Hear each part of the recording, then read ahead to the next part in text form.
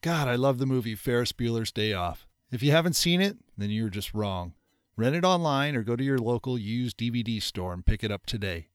For those of us who are children of the 80s, this film, directed by an honorary philosopher and poet of our generation, John Hughes, was practically a rite of passage.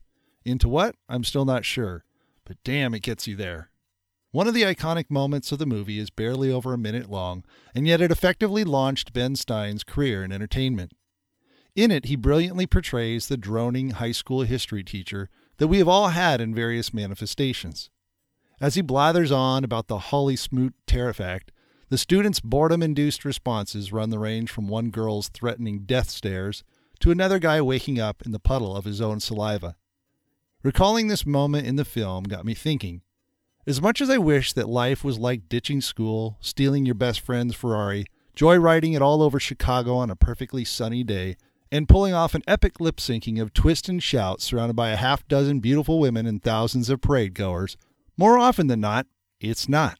So several months ago, I wrote a two-part series that sought to define what I believe to be the mutually exclusive terms of faith and religion. I thought I was done, but then, like in Hollywood, I couldn't leave well enough alone. I felt compelled to make The Dark Knight Rises, or hopefully something better, like Toy Story 3. Okay, no more movie references.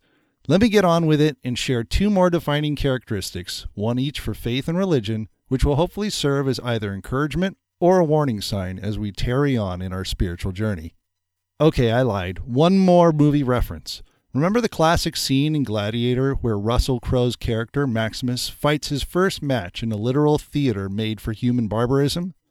After slicing and dicing his way through an initial barrage of competitors, the reluctant warrior screams at his bloodthirsty audience, "Are you not entertained? Are you not entertained?"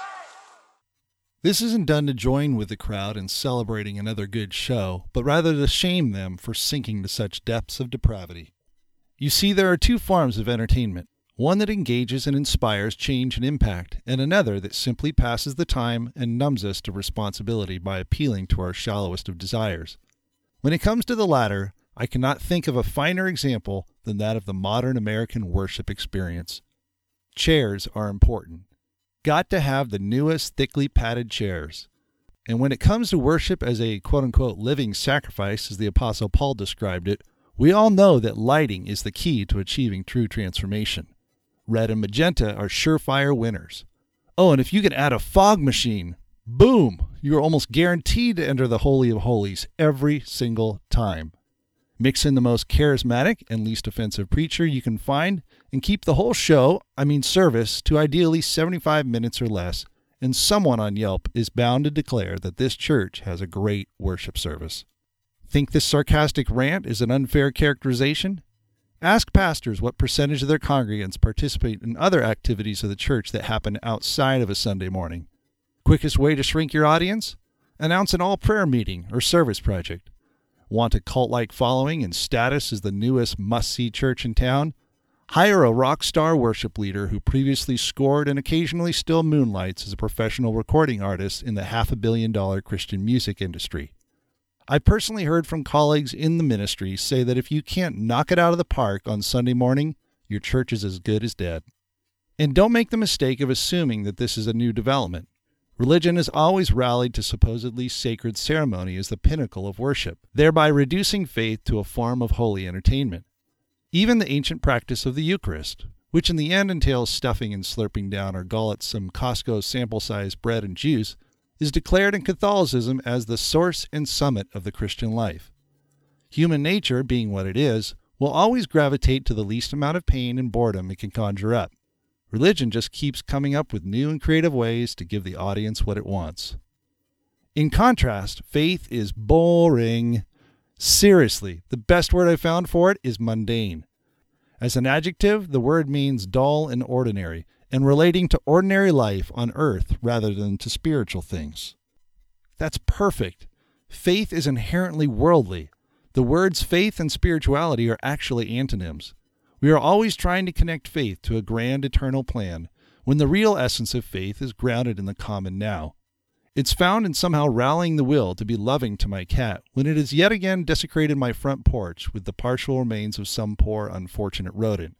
Faith is seen in working when I don't want to work. It's helping out some jackass who forgot to put gas in his car. I could go on, but I think you get the point. Faith is loving when you are tired of doing it and you see absolutely no light at the end of the tunnel. Maybe the light is you surprising yourself that you somehow managed to put up with life without being a total dick in the end. I actually feel excited about exploring ordinary boredom as the supreme act and pinnacle of faith. Like a student who is expecting God to show up as he or she faithfully sits through an annoying presentation on voodoo economics. It just feels like there's a real depth there in contrast to the more aesthetically pleasing presentation that passes for worship these days. Who knows? Perhaps by mowing my lawn along with trimming my neighbor's overgrown weed garden on Sunday morning, I've actually been engaged in worship more than lifting my hands in exaltation to the almighty projector screen. But perhaps you would rather take the blue pill. If that's the case, then let me conclude by sharing with you something I would like to call the honest benediction. You are free to pass it on to your pastor or priest next time you see him or her, or to use it yourself if you are a professional clergy. It goes like this. As we leave this house of worship, may you quickly forget all that was said and sung, but for the general warm feeling of non-committal contentment. May your constructive criticism on how to improve the service, which you inscribed anonymously on the back of a connection card, be well received by the spiritual leaders to whom the care of your soul is entrusted. May you be endowed with divine patience and an open checkbook as they seek to find a better worship leader and a more entertaining children's ministry director. May God's favor lead you to the best parking space and the shortest line at your favorite post-service restaurant. And may God's blessings, but not his commandments, be present with all of us each day until we meet again. Amen.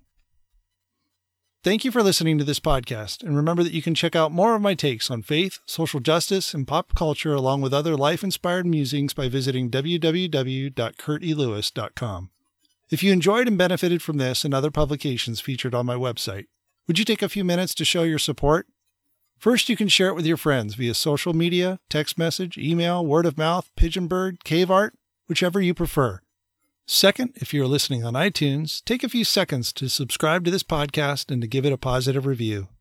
Lastly, you can help me to continue to produce these podcasts by making a monthly or one-time financial contribution. Click on support on the website to learn more.